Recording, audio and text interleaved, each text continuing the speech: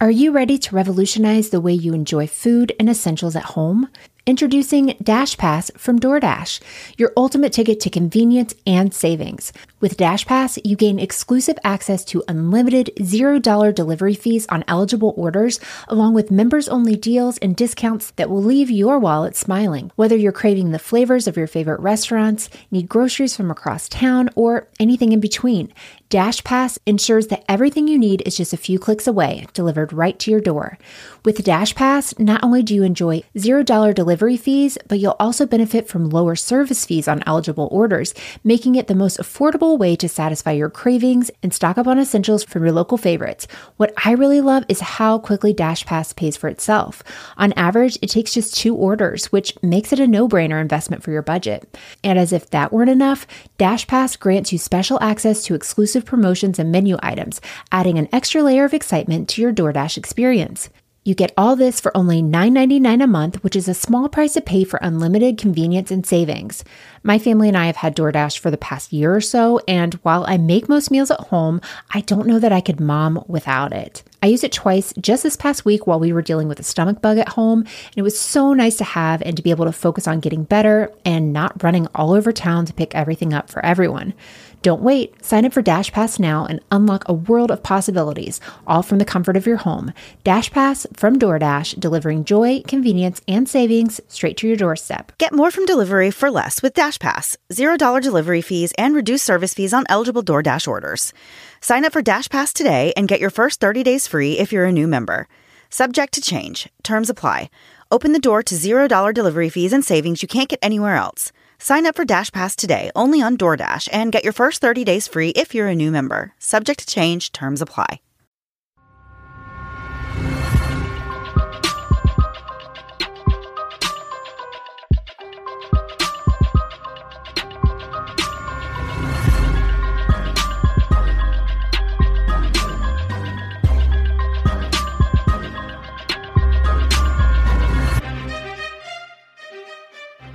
Hey guys, and welcome to the Moms and Murder Podcast, a true crime podcast featuring myself, Mandy, and my dear friend, Melissa. Hi, Melissa. Hi, Mandy. How are you? I am wonderful. How are you? I'm doing pretty good. Nothing super exciting right now. We were talking about the heat, and we weren't going to talk about the heat until later, but Mandy, for 2 seconds, can we talk about the heat? I'm dying. It is literally melt your face off within 2 seconds of stepping outside hot right now. It's crazy. Unbearable. But isn't there like a big heat wave everywhere? I think so. There is. Yeah, because I've been seeing a lot of other people, not just in Florida, that have been talking about the heat lately in the last like several days. But it is so hot. I cannot believe it. I checked my little thing, my weather app on my phone, and it was saying the real feel is 107 right now. Mm-hmm. And it's just so humid. And it's like, yeah, it's pretty miserable. It is so miserable. It's like, I don't even know how to explain it, but I'm angry too. Like I'm angry part of this, and like our air isn't even going down very much at night. So I'm freaking out about that. So I'm like, I can't even get cold enough to sleep. These are all very first world problems I'm aware of. Very much so. Yes. It is hot. It is hot. Weather report, it's freaking hot. It's so hot. I just actually came back from running errands a little bit ago, and I came inside the house, and like the first thing I said when I walked in the door was, why is it so hot in here? And I just thought the air was off, but I was like, no, it's just struggling because it's so hot outside. So yeah, it is definitely hot. I am envious of everybody who lives a little further up north and maybe has a little bit cooler than what we're having right now. But from what I understand, it is pretty hot in places all across the country right now. So totally, yeah. But yeah, we stand with you. We're miserable as well. We absolutely are. Are you ready to get into the episode this week, Mandy? I sure am. So this week we're talking about the murder of Debra Reese. And before we get started into her actual murder, we're going to learn a little bit about the person who eventually is accused of the crime. Liddell Lee was born in the summer of 1965 in Blytheville, Arkansas. He was one of 7 children born to a teen mother who struggled with alcohol addiction. Liddell never had a relationship with his father, and at the age of 5, he was sent to live with his maternal grandmother. The family struggled financially to the point where the kids often had to skip meals. Liddell had really a rough time from the time he was born, due in part to being born with fetal alcohol syndrome. He struggled through special education classes while he was in school, and ultimately he was held back on 2 different occasions throughout his tenure at school. By the time he was a teenager, he began stealing and selling things for cash. When he was just 13 years old, he was arrested for the first time and sent to a juvenile facility. While he's at this juvenile facility, he suffers at least 1 traumatic brain injury while boxing. By 1993, when our story takes place, Liddell was no stranger to law enforcement, and he found himself in all kinds of trouble with everything from burglary to misdemeanor assault. But things really couldn't have been more different for Debra Reese. February 9th, 1993 was like any other day for Debra Reese at her home in Jacksonville, Arkansas. Debra had recently remarried, and she had a 7-year-old child from a previous marriage. Debra spent her days as a doting mother, making sure the household ran smoothly. Debra was extremely close to her family, and she spent lots of time at her parents' house during the day. She'd often watch TV or go shopping with her mom, Catherine, before she'd go pick up her son from school. Catherine and Debra were just about as close as a mother and daughter could be. They really were best friends. The two even lived just 2 houses apart. And I can see that as being a very good thing, and sometimes not as good of a thing. It's nice to have family nearby for sure. No comment for me. Yeah. We'll leave it right there. So that February morning at around 10:50 a.m., Debra called her mother to tell her about this weird interaction she just had with a stranger who came to her door. She said this man comes and knocks on her door and asked if her husband was home and if he could borrow some tools. Debra immediately felt like something was off with this conversation, and she told the stranger that no, she didn't have any tools, and she closed the door and she continued on with her morning. She then calls her mom to tell her she was going to come over to her house right after she finished curling her hair. However, Debra never made it over. After repeatedly calling her daughter to find out where she was, Catherine went over to Debra's house at around 1 p.m., and that's when she looked through the window of the living room and saw it was completely torn upside down, and the volume on the television has been cranked all the way up. Catherine obviously knew something was wrong, and so she asked one of Debra's neighbors to call the police. The police arrived on scene at 1:28 p.m., and that's when Catherine experienced every mother's worst nightmare. She saw her daughter, Debra, dead, lying on her bed. A rug was draped over her, with her feet dangling on the floor. Debra had been hit over 36 times with a tire thumper, which is a device that is used to check the tire pressure in trucks. The tire thumper was given to her by her husband, who was a truck driver, and he was out on the road a lot. But he gave it to her to serve as a means of protection when he was out on the road. This tire thumper was found near Debra's body, wrapped in a white T-shirt and covered in blood. It was quickly determined that not only was Debra beaten to death, but she had also been sexually assaulted and strangled. The coroner took note that Debra had marks on her face that he believed to be from the pattern that was on the rug in the bedroom that they found draped over her legs. The coroner also believed that the attacker hit Debra while her face was against this rug, creating this mark. Debra was murdered in her bedroom with blood covering almost every surface. Police began to investigate the rest of the house and collect all the evidence. They found that Debra's curling iron was still plugged in on the bathroom counter, which led them to believe that she was killed almost immediately after she hung up the phone with her mom. They also found 2 partial footprints as well as 2 pieces of paper on the floor near the bed. They found 1 single hair. They believe that this hair was left by the killer during the struggle. The police continue to search the house and also find Debra's purse in the living room, dumped out with her wallet emptied. As police begin to speak to Debra's parents, her dad, Stephen, says that he had recently withdrawn 14 $100 bills from the bank, and he had given 3 of those bills to Debra. The $300 was not found in her possession. It wasn't at the house, and police believed her killer must have taken it with him. Fingerprints were also taken from the front door, television, wallet, and a calendar from Debra's purse. The police finally have their first big break in the case when they contact the bank where Stephen had withdrawn the $1,400. They found that the $100 bills he had withdrawn were all brand new bills, and the serial numbers were in sequential order. I mean, I know that happens a lot, but I feel like I always get raggedy money. So I thought, like, that's so great that they have something to go on, right? Yeah. Some kind of information. And so basically that means that the bills that are still at the bank, they would be able to use those serial numbers and figure out the numbers that Debra had, or at least close to it, between what her dad had, what she probably had, and then what's now at the bank. So obviously this is a long shot, but it's really all they have to go on at first. Police then began speaking to neighbors and eyewitnesses as the crime scene was being processed. They spoke to one of Debra's neighbors across the street. His name was Andy Gomez. Andy tells police that around 11:15 a.m., he was actually looking out of his window when he sees this black man wearing a jacket standing at the front of Debra's door. He said that the man quickly yanked the screen door open and, quote, made a beeline inside just real fast, end quote.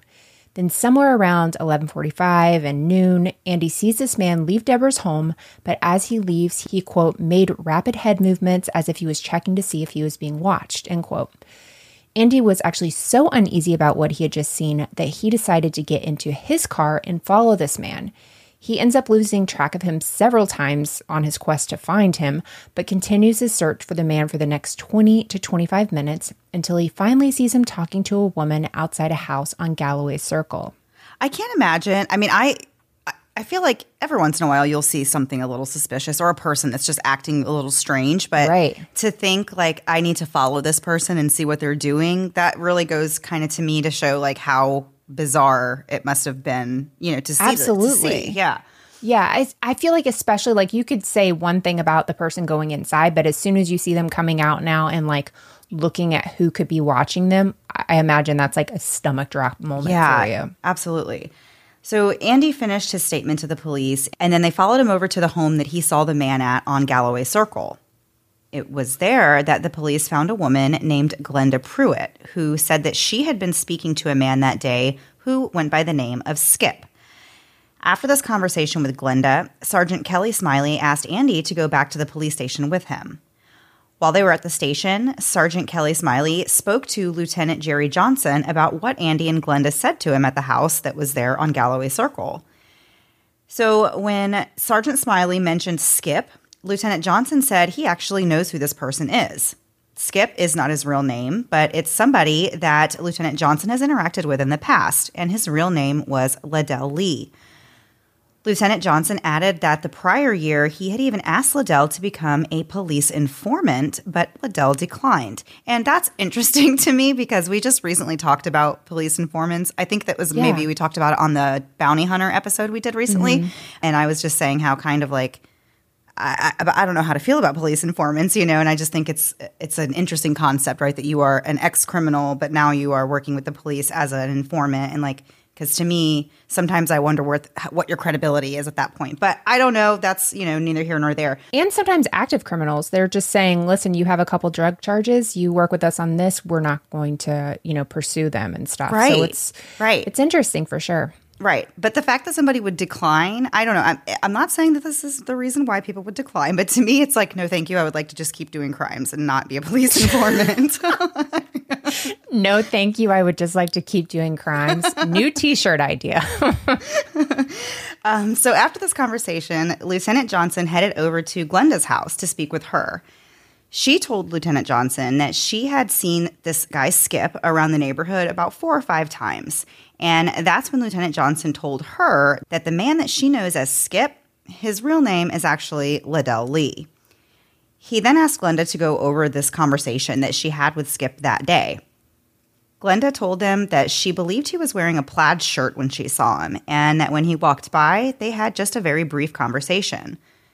She mentioned that previously Skip had asked her for some marijuana, so she brought that up, and then the two of them spoke about how Liddell preferred cocaine to marijuana and that he was on his way to buy more. After Lieutenant Johnson concluded his conversation with Glenda, he called the station and had them put together this photo lineup so that they could show Glenda and Andy. Sergeant Smiley put together the photo lineup with 6 photos, with one man wearing a jacket, which is what Andy had said that the suspicious man he saw had on that day. Both Andy and Glenda were shown this lineup where they both picked Liddell out as the man they had seen earlier. This really was all the police needed. They quickly moved to obtain an arrest warrant, and less than 2 hours after Debra's body was found, police went to the home of Liddell's mother and arrested him for Debra's murder, which is incredible that this happened in such a very quick time span, they were able to get a name, find the address, and go get him. So fast, like literally the fastest I've ever heard in a story. I think so, yeah. Ever? Yeah. So police searched the home of Liddell's mother, looking for any evidence tying Liddell to Debra's murder. The clothes that Liddell was wearing at the time of his arrest, including a white t-shirt, jeans, and a pair of Converse shoes, were all taken for evidence, as well as a black jacket that was also found in the home. Police also scraped Liddell's nails for evidence. This, as well as the clothing, were all sent to the lab for testing. On Liddell's Converse, there were 2 pinhead-sized spots of blood that were found. One was on the sole of the left shoe, and one was on the tongue of the right shoe. Testing was done to see whether or not this was even actually blood, and the test confirmed that it was.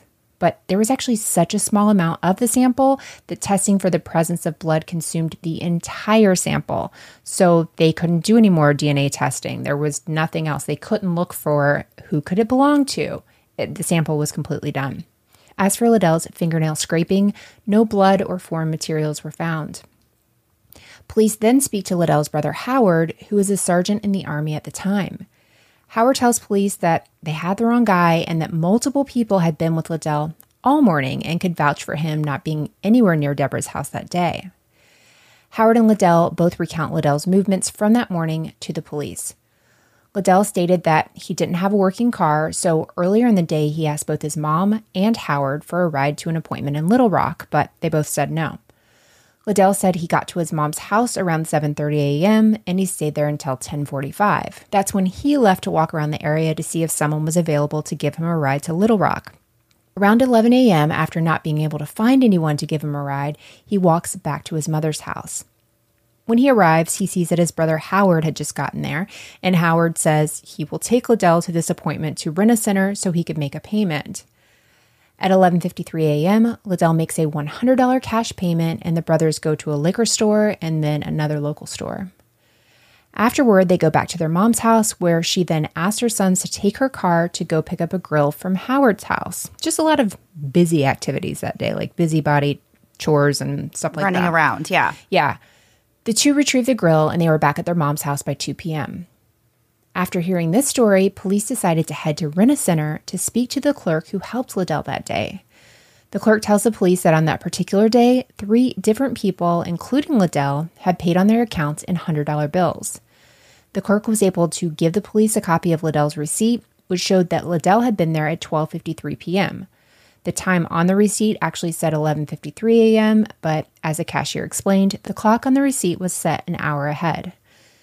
Police decided to compare the 3 $100 bills to the serial numbers that were found on Debra's father's $100 bills. So those numbers from back whenever Debra possibly had her money stolen from the house, they're looking to see if these serial numbers could be close at all. And lo and behold, one of the Rent-A-Center bills had a serial number that was just 2 away from one of her dad's Stevens. Oh my goodness. Yeah, and so we still have so much more of this story to get into after a quick break to hear a word from this week's sponsors.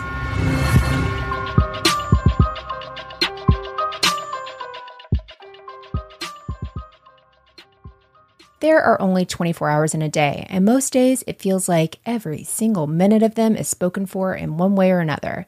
I'm always looking for ways to save time and money, and thanks to Stamps.com, I can do both. Now more than ever, taking extra trips to the post office feels like a lot. Thanks to Stamps.com, I can do all of our shipping and mailing quick, easy, and at a cost-effective price. Time is money, so saving time is saving money. But on top of that, Stamps.com gives you actual discounts that you can't get anywhere else, like up to 30% off USPS rates and 86% off UPS. And Stamps.com is so easy to use, you don't need any special equipment. If you have a computer and a printer, you're in business. And speaking of business, Stamps.com will take your business to the next level. Whether you're an office sending out invoices, an Etsy shop sending out products, or a warehouse shipping out orders, Stamps.com is the mailing and shipping solution you've been searching for. And speaking of Etsy, Stamps.com works seamlessly with Etsy, Shopify, Amazon, eBay, and more. We've used Stamps.com for almost 4 years for Moms and Murder, and it makes sending out Patreon perks a cinch, thanks to the easy-to-use site, plus all the time and money we're saving. Stop wasting time and start saving money when you use Stamps.com to mail and ship. Sign up with promo code MomsAndMurder for special offer that includes a 4-week trial, plus free postage and a digital scale. No long-term commitments or contracts. Just go to Stamps.com, click the microphone at the top of the page, and enter code MOMSAndMurder. Have you ever felt burnout? Feels like a trick question, right? We've all been there, and maybe you're there right now. I know I feel like I am. I feel like I'm running on a hamster wheel, and I keep running, but now the wheel's off the track, and I'm headed over a cliff. Too dramatic? Probably. But you get the idea, and that's why I'm thankful for BetterHelp. Whether you're feeling burnt out or overwhelmed, BetterHelp Online Therapy wants to remind you to prioritize yourself. Just talking with someone can help you figure out what's actually causing the stress in your life. As someone who's a big advocate for therapy, I can't tell you how much having my BetterHelp counselor has helped me. I talk to her every week, and there are weeks when I count down the hours to speak to her. Just having a fresh perspective and an expert to bounce stuff off of has really meant everything to me. BetterHelp is customized online therapy that offers video, phone, and even live chat sessions with your therapist, so you don't have to see anyone on camera if you don't want to. It's much more affordable than in-person therapy, and you can be matched with a therapist in under 48 hours. Our listeners get 10% off their first month at betterhelp.com/moms. That's betterhelp.com/moms. And now back to the episode. Before the break, we were discussing the big break in the case that came for the police after they spoke to the cashier at Arena Center. So the police continued their investigation, and the next day, they went to speak to another one of Debra's neighbors named William. William told the police that on the day of Debra's murder, sometime between 10 and 11 a.m., he had a knock on his door. And when he went to answer the door, there was a man there asking if he could borrow some tools. William let the man borrow both a driver ratchet and a socket, and this man told him that he would return the tools shortly, but he never came back. William was then shown the police lineup, and he also identified Liddell as the man that he saw that day. So the police continued to speak with more neighbors, including Chris Stowe, and she told them that just before noon on February 9th, she saw a black man that was around 5'6", wearing a black jacket and blue jeans near her home. Chris said this man was walking fast and appeared to be intoxicated. It's unclear whether the police showed her the photo lineup, but she was not asked to provide any kind of a written statement. The police also spoke to Pamela Gomez, the wife of Andy Gomez. So remember, Andy is the man that had originally followed the suspicious man with his car after he saw, he was weirded out enough by what he saw that he was like, let me go see what this guy is up to. So Pamela said that when her husband Andy went to follow the suspicious man, she saw a black man walking on their street. She said the man she saw kept turning and looking behind him as he walked, and this man was wearing blue jeans and tennis shoes, but that was about all she was able to recall. Although Liddell has an alibi and there's no physical evidence that ties him to the murder of Debra, he is charged with her murder. While he's awaiting trial, he also becomes the suspect in another murder as well as 3 rapes. Liddell professes that he is innocent on all of these charges. And we're going to briefly discuss these other crimes before we get into the trial for Debra's murder. So the new murder charge that Liddell received stemmed from the 1989 murder of Christine Lewis, a woman whose parents lived behind Liddell's parents' house. On November 17, 1989, 22-year-old Christine was reported missing. Christine's son was 3 years old at the time, and he told police that 3 masked men beat his mom and then took her away. Oh, I know. 4 days later, Christine's body was found in a vacant house near her home. Police found evidence that Christine had fought back against her attacker and was able to escape her attackers briefly.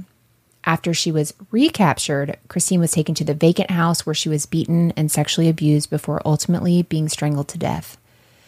The first rape that Liddell was being charged with took place the night of November 27, 1990 in Jacksonville, Arkansas.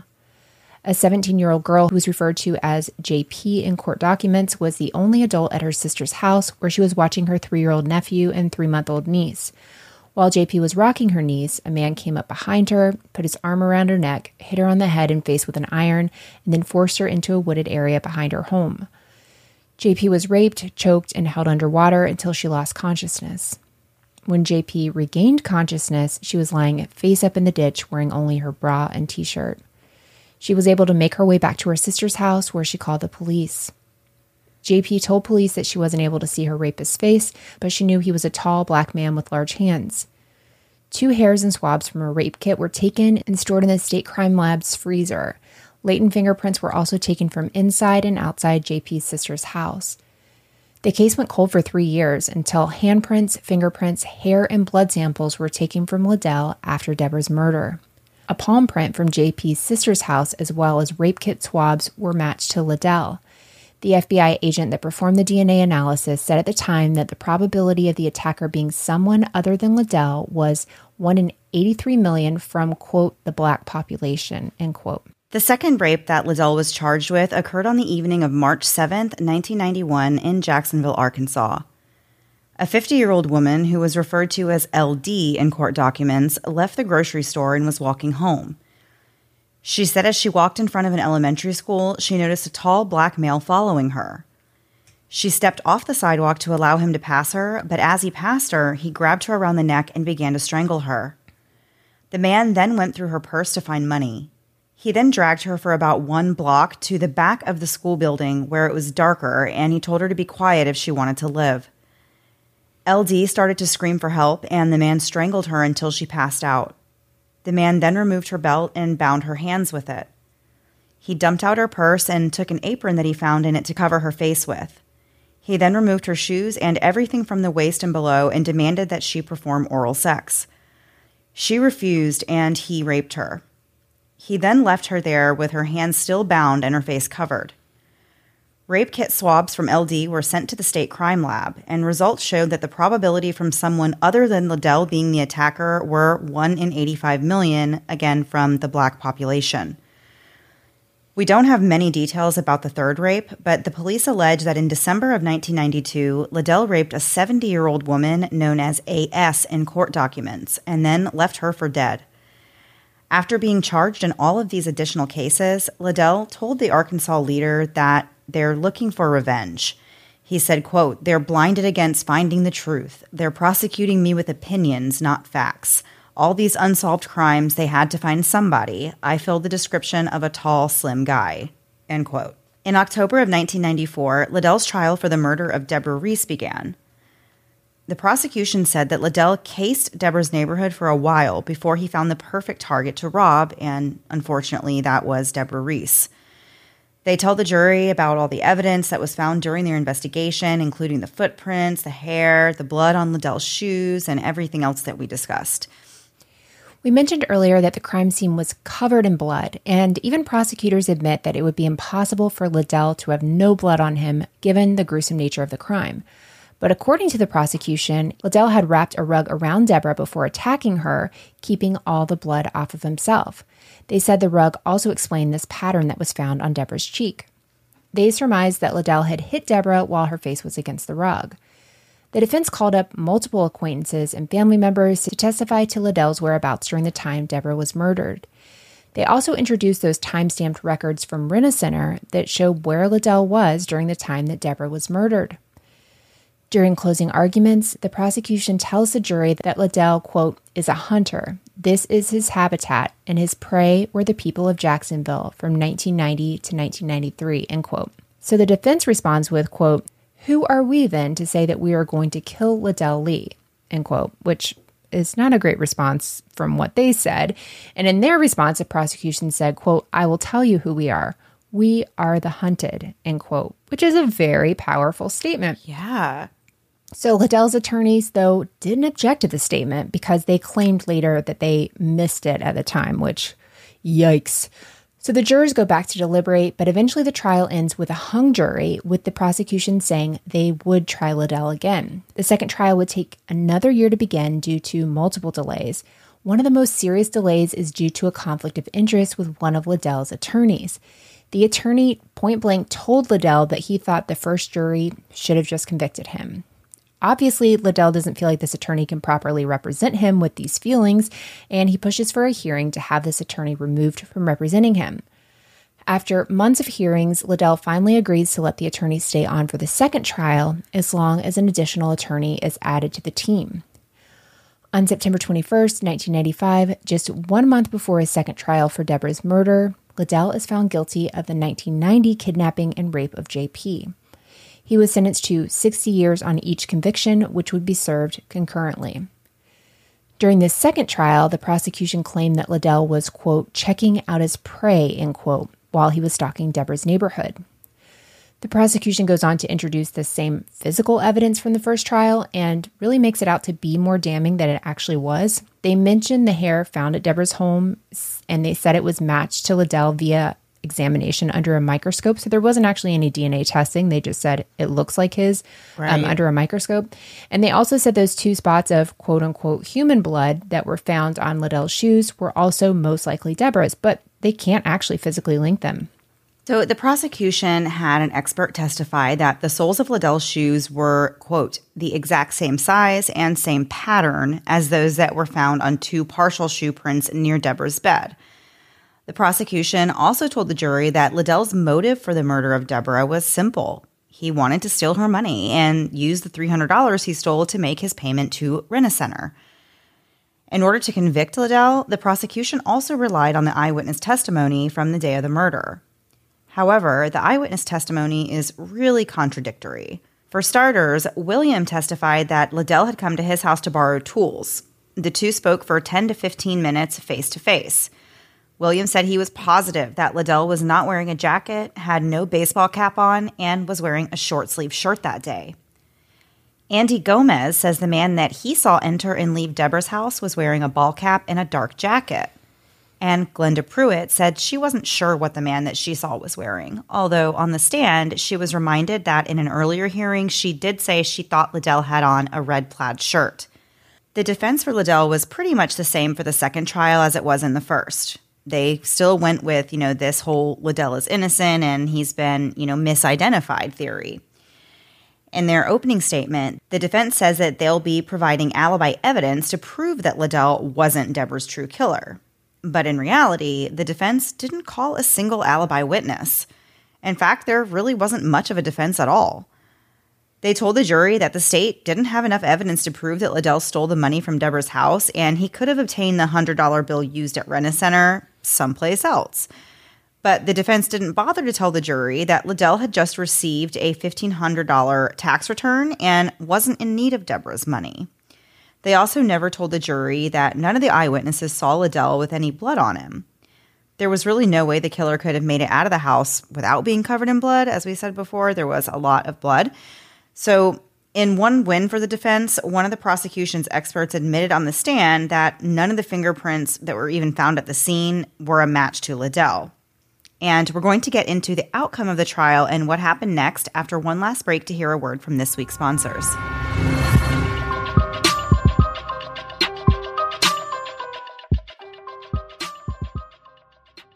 The other day I went to grab Aquaphor from the cabinet and was immediately brought back to those days of grabbing Aquaphor for the never-ending baby rashes, thanks in part to the less-than-quality diapers I was using. And while I don't have to worry about diapers anymore, I will never forget.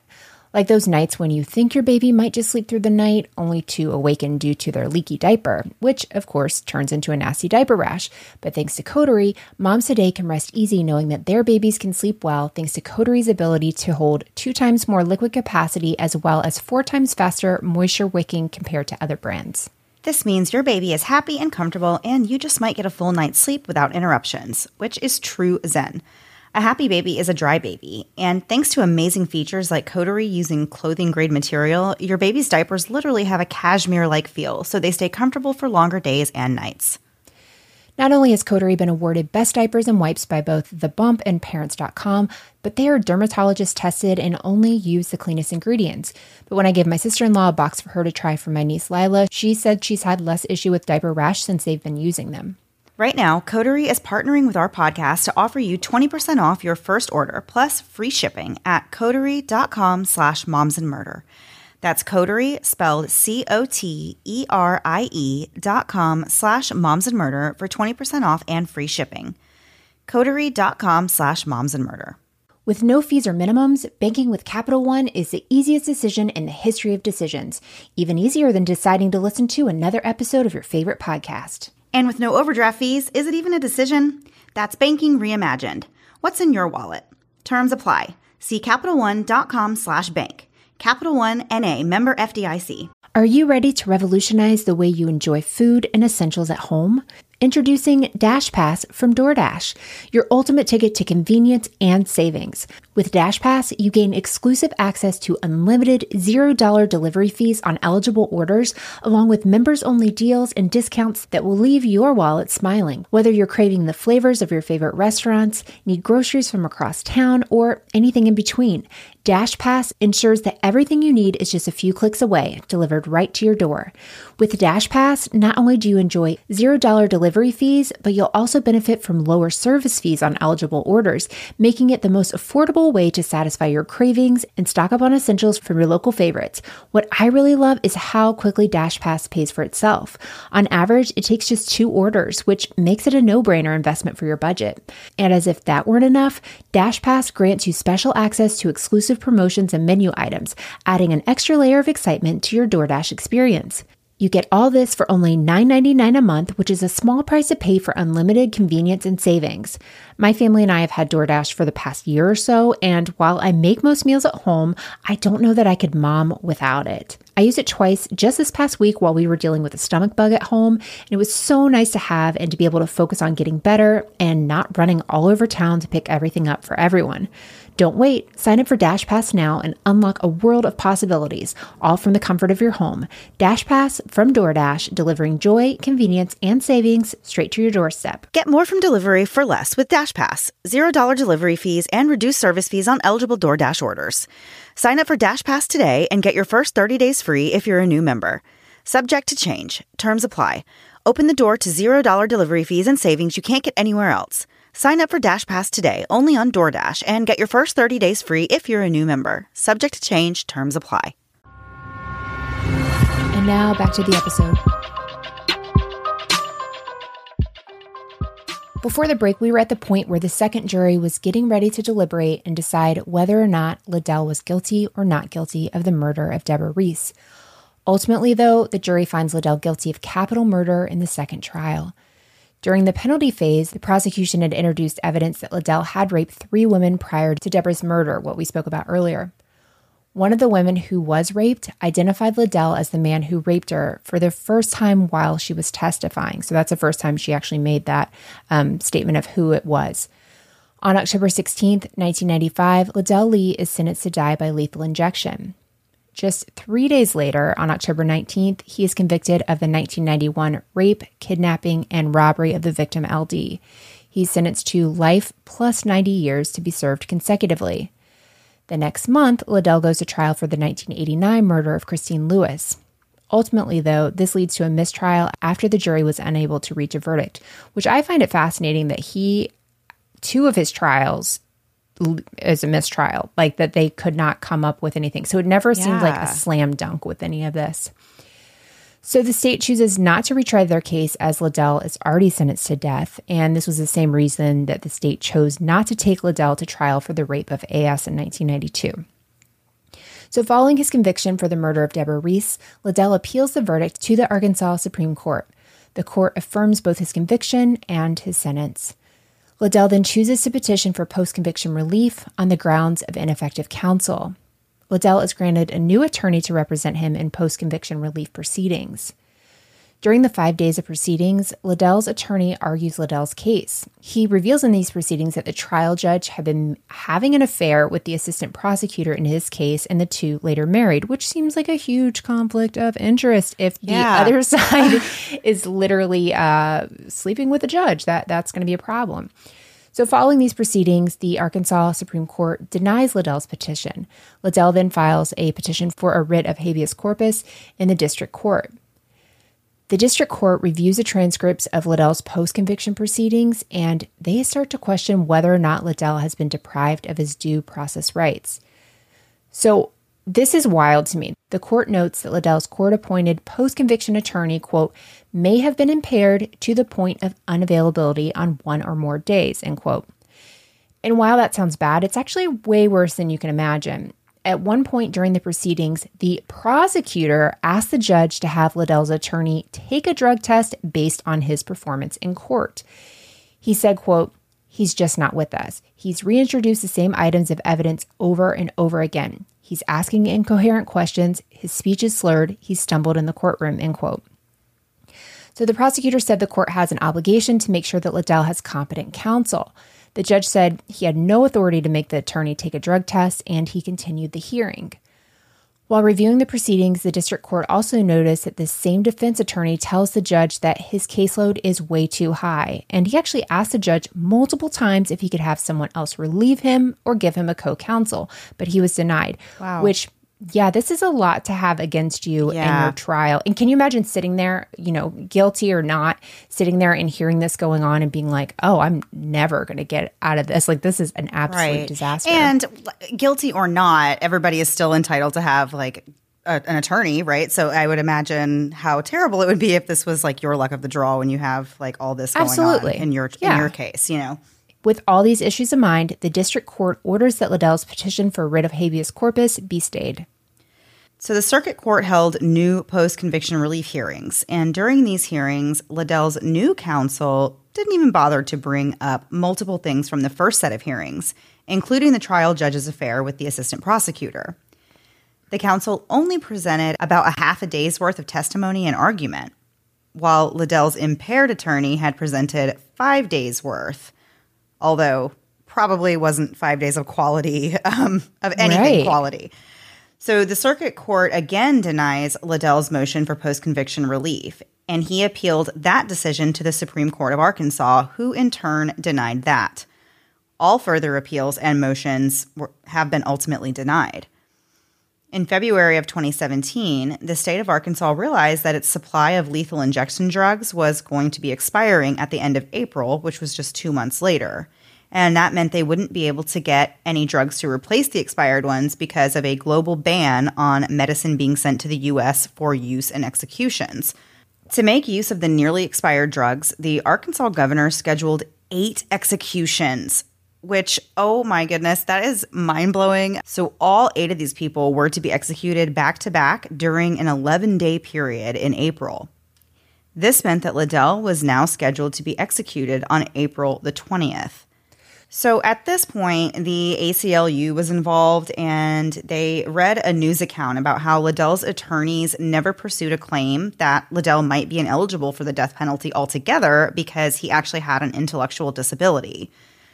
In fact, in regards to the death penalty, his attorneys never brought up that he had fetal alcohol syndrome, which caused significant brain damage and significant intellectual disability, which I agree is a huge thing that should be mentioned. Absolutely. This is a death penalty case, like all of that should be out there. The guy had 5 days. How has this never been brought up? Yeah. So the ACLU and the Innocence Project took on Liddell's case, and within less than 2 weeks before his scheduled execution, they found, quote, serious flaws in the evidence that was used to convict Liddell. For starters, there was no physical evidence directly connecting him to Debra's murder, and none of the physical evidence found has been tested with modern technology. Like, as we were saying before, they kind of were just like, well, this looks like something that, a part of Liddell's, but we don't have DNA testing to confirm. None of his attorneys even requested for DNA to be retested, which also I find interesting. There's just different technology now that they'll say, we hear like, oh, that's not really how they test for that anymore. Or gunshot residue being like, well, that doesn't necessarily, you could be close to it or whatever. But before it was like, this is the law. Like, this is just the truth. This is what it is. And now it's like, we know things are a little different now. Right. But, and like, literally, that's one of the reasons why we store evidence and we keep evidence, sealed and under certain conditions so that we can go back at another time in the future and, take another look at it as technology progresses and as we kind of get more advanced. So, yeah, it is interesting to me that they never even requested that it was they test for DNA. So the prosecution's experts did admit that the results of multiple forensic tests were inconclusive, but the prosecution still, quote, inflated the significance of the test results, which led to Liddell's conviction.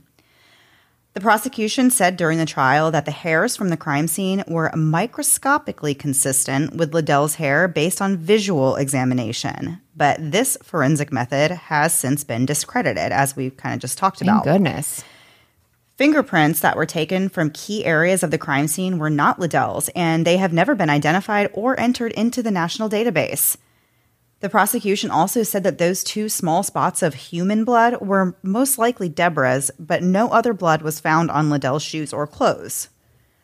It's hard to believe that from a crime scene so gruesome, even if he, had covered her in a rug, it's still hard to believe that he only would have had these 2 tiny drops of blood on his shoes. Feels like you would have none or you'd be covered, and there's just no in between. Right. And while we're on the topic of the rug, it was found that the mark on Debra's cheek wasn't from the rug at all. It was made by a shoe print on Debra's face, one that did not match Liddell's shoes. In addition to this, during the trial, there had been one prosecution expert who testified that Liddell's shoe prints were found in Debra's room. This particular expert had only taken a 1-week FBI course, though, and only, had like a little part covered, footprint comparison methods. So it's not like he was very experienced or, had done a lot of this type of work before. There was a leading expert in eyewitness misidentification that found that eyewitnesses were shown a photo lineup that was shockingly biased against Liddell, irrevocably tainting their identifications, and the, quote, circumstances under which these witnesses viewed the suspect provided highly limited and, in the case of key witnesses, simply impossible conditions to make a reliable identification, end quote. Also, it was never made clear which one of the $300 bills taken from Rent-A-Center was actually used by Liddell. Rent-A-Center even had the names of the other 2 people that paid with $100 bills, but the police didn't look into them any further to see if maybe they had taken out cash from the same bank as Debra's father, or if they had other bills in their possession that were close to the same serial numbers. On April 17th, just days before Liddell is scheduled to be executed, the ACLU and Innocence Project filed a petition for DNA testing, which is denied the next day without any hearing, expert testimony, absolutely nothing. On April 19th, Liddell speaks to a BBC journalist and talks about how his life on death row is really like a nightmare that he can't wake up from. He said he couldn't prevent his execution, and his dying words would be, quote, "as it has been, I am an innocent man." On April 20th, Liddell and 7 other death row inmates file a motion for stay of execution. 4 of the 8 actually receive a stay, but Liddell is not among those. One of the men who does receive a stay is Stacy Johnson. He's granted an opportunity for further DNA testing. He had been scheduled to be executed on the same day as Liddell. Right after they found out that Liddell was not given a stay of execution, the ACLU and Innocence Project file for an emergency stay of execution so that DNA may be tested. The motion was denied because Liddell had, quote, simply delayed too long, end quote. And this was their last shot. Liddell would be scheduled that same evening. How offensive is it they would say he delayed too long? And I know, yeah. Oh, it's the worst. So Liddell did not request a last meal. Instead, he chose to receive communion. He boxed up and gave away his belongings and gave no final statement. Liddell was the first person to be executed in Arkansas in over 10 years and was pronounced dead just before midnight at 11:56 p.m. Even after his conviction, the ACLU and Innocence Project continue to investigate his case. They've collected new evidence and have analyzed existing evidence that wasn't fully investigated previously. However, local officials refuse to test the DNA, and they will not run fingerprints from the crime scene through the national database. But after a Freedom of Information Act lawsuit is filed, the city of Jacksonville finally agrees to test the DNA and fingerprint evidence. In April of 2021, which was just last year, they announced that the new testing showed DNA from an unknown man on the handle of the tire thumper that was used to kill Debra. DNA from the handle also matched DNA that was found on the bloody white t-shirt that was wrapped around the tire thumper. The unknown male DNA isn't on the national database, but it will now be compared against any new additions. According to the Innocence Project, the results, quote, prove to be incomplete and partial, end quote, but are still significant. Wow. These cases, sometimes there's tough cases, that it's, I don't know. This one is one of those I'm just like, wow. Yeah. I feel like whatever happened, he did not get a fair trial. And then if he's not getting a fair trial and something's wrong with the evidence or whatever, there could be a killer out. You know what I mean? So it just doesn't feel like complete justice with so many questions still being out there. But man, the state of Arkansas, that is one of the most wild things I've ever heard, to be like, whoops, we're out of execution medication. We got to hurry this up. Yeah, that's just mind-blowing to me. Yeah, just crazy, crazy. Okay, Melissa, are we ready to turn the page and go on to last thing before we go? Yes. I think I am. You told me to just show up, and here I am. And can I tell you, once again, this was not my original idea, but I couldn't come up with my original idea, so I'm going to do something different, and I think you're going to like it. In the same vein as the freaking heat, and I told Mandy a minute ago off mic, I was outside and I put sunscreen on, and then I just rubbed my eye, and now I'm literally cannot see out of my right eye now. I'm so sick of this heat. Mandy, we are going to play a game, and I'm going to send you a product, and you are going to tell me if you would use it and how much you would pay for it, and then I'll tell you how much it's actually on sale for. Okay. I like this. I think. Am I saying what it is? You can describe it or whatever. Okay, so this is like a bottle of water, but it has like a squirter thing or a mister thing. So I like squirter thing better. So you can, I guess, mist yourself and cool yourself in the summer. Yes. But the mist straight up looks like a water hose, like spraying this woman's face. So I'm going to say I would probably not use this. I might buy it for my kids, but I don't think I would personally use it. And I'll be totally honest, it's because I wear makeup and I like to have my hair cute. And that looks like it would just destroy all my efforts to even look halfway decent. So I would not use this product. When you're running or you're outside, you're wearing makeup and hair? No, I guess not when I'm doing that. But I don't carry anything with me when I go outside and exercise. I also don't go outside when it's like 107 degrees outside. Not applicable. So how much would you pay for it if you bought it for your kids? $15. Okay, so it's $20 on Amazon. So that wasn't terrible. Yeah. That wasn't terrible. Okay, the next one should have just... I don't know what this is. I'll put these on Instagram. Maybe we'll make a little video thing. Mandy, this is what is this? What do you see? I mean, I don't know. At first, I saw ice cubes. A life jacket. Oh, it's like a life vest with ice cubes on the inside to keep you cool. It is. It looks like police wearing like a bulletproof vest. It did. I thought it was like a tactical vest at first. I was like, "Ooh, what is she showing me? Where is this going?" Yeah, no, it's a vest with ice cubes. Okay, Mandy, absolutely, I would wear this. You would? Probably. How much would you pay for it? I would probably pay. I don't know. I'm really cheap, so if it costs more than $25, I probably wouldn't buy it. Oh, big disappointment for you. This is $100. Oh, no, I definitely wouldn't do that. No, I feel like I could accomplish the same thing by just like sticking a cold pack down my shirt. Yeah, absolutely. But this guy, he's and he's wearing long sleeves, you idiot. No wonder you're having problems. Right. Okay, here's the next one. Is it the thing around his neck? It is. It's a cool collar. No, I'm not wearing that. Really? No. It's cool. It's not, though. It looks like it's choking him. It looks like he's got like I don't know. That looks or a neck brace. He's playing tennis with a neck brace. Yeah, exactly. And see, like if I saw it on someone, I would never like laugh or even, I would just assume that they had a neck injury. So that is also why I would not put it on myself. Right? How much do you think it goes for, or what would? Well, you wouldn't get it. That looks expensive. I'm saying $250. That one's $60. So what a killer deal. Yeah. Wow. We're all over it on this one. Okay, I have two more. So this is the next one. Yes, I want that. What is it, Mandy? It's like a little spa bar. Yeah, it looks like it attaches to your hot tub, the edge of your hot tub, but it's like a tray, and you can put everything in there, like a little charcuterie tray for your hot tub. Of course you want that. Yeah, everybody wants that. Except for the part where it's a hot tub and I'm like, who is doing this right now? I looked up for ways to cool yourself down. And I'm like a little confused by like there being like 15 bananas on there because like, so many bananas. Who's eating bananas in the hot tub? That combination with that cheese dip, it's just going to be farts in your hot tub the entire time. It's very upsetting. And I guess you just drink the wine out of a bottle because there is no cups for you at all. Yeah, you don't need one.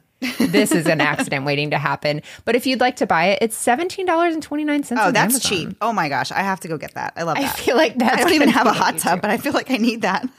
I know. I was trying to figure out if you can connect it to a pool. Yeah. So here's your last one, Mandy. Okay. First of all, I don't know exactly what this is, but I want to tell you that I already have something very similar on my bed. Mandy. Yes. Do you? I have this awesome device called an Ooler. Is that what this is an ad for? No, it's not called an Uller. Actually, I don't even know what it's called. I'm totally shouting out this company, and they're not even paying us to do it. But it's called Uller. But it's like a pad that goes on top of your bed under your sheets, but it like lays on there, and then it is you can change the temperature of your bed. So I set mine if I want it cooler, or you can also make it warmer, so your side of the bed. And then my husband operates his own side. He has his own Uller on his side, but I freaking love it. So yes, I would buy it. This one says it like creates a ghostly breeze under your sheets with like a bed fan. So it looks like you're possessed on the middle of the night. Mine actually cools, like it's a pad that you lay on, and it's cooled by water. So like there's a bit, it's not that big. Oh, I saw that. But it like runs through a tubing system, and the thing like sits under the bed, and you don't even see it. I mean, it actually looks kind of cool, so it doesn't bother me. But it's just like you have to keep the water in there, but it kind of runs water through at different temperatures. So there's no air. But actually, I kind of would. I guess I could see where sometimes I would like it to blow air, and sometimes I just would not want to blow. Yeah, that seems like it seems like a lot. But I will say it's only $89, so that's not the worst thing. Yeah, that's okay. Nice. Last one I just sent you, Mandy. This is it's a portable air conditioner and cooler. Okay. Yeah. Like, in what world would this seem like a good idea? What do you have to just stand in front of it? Straight in front of it, in your face air conditioning. But that's and it's just so wait, does it operate on the like theory that you have ice inside the cooler, and so it's just pulling the cold air from your cooler? Yeah, so it's ruining your drinks. Exactly. So why would you want to do that? I don't Mandy, get that. would you buy it? No. Okay, but how much do you think they would sell it for? Something ridiculous. I'm saying $150. $395. No way. Yes. Immediately now. The concept is stupid. I don't like it. I hate it. So anyway, well, hey, great job. So if you're looking for ways to cool yourself down this summer, check out our Instagram. I'll put those up. And these are some if you want them. Very outside the box ideas. Very. All right. I like those. Okay, Melissa. Well, I hope you enjoy the rest of your hot girl summer. I'm an okay girl at best, but I'm hot right now. All right. We will be back next week. Same time, same place, new story. Have a great week. Bye. Thanks so much for listening to the Moms and Murder podcast. Make sure to check back with us next week for a new episode. You can also find us at momsandmurder.com, where you can connect with us via social media. Please make sure you subscribe and give us 5 stars, because giving us 4 stars would be a crime. Thanks so much.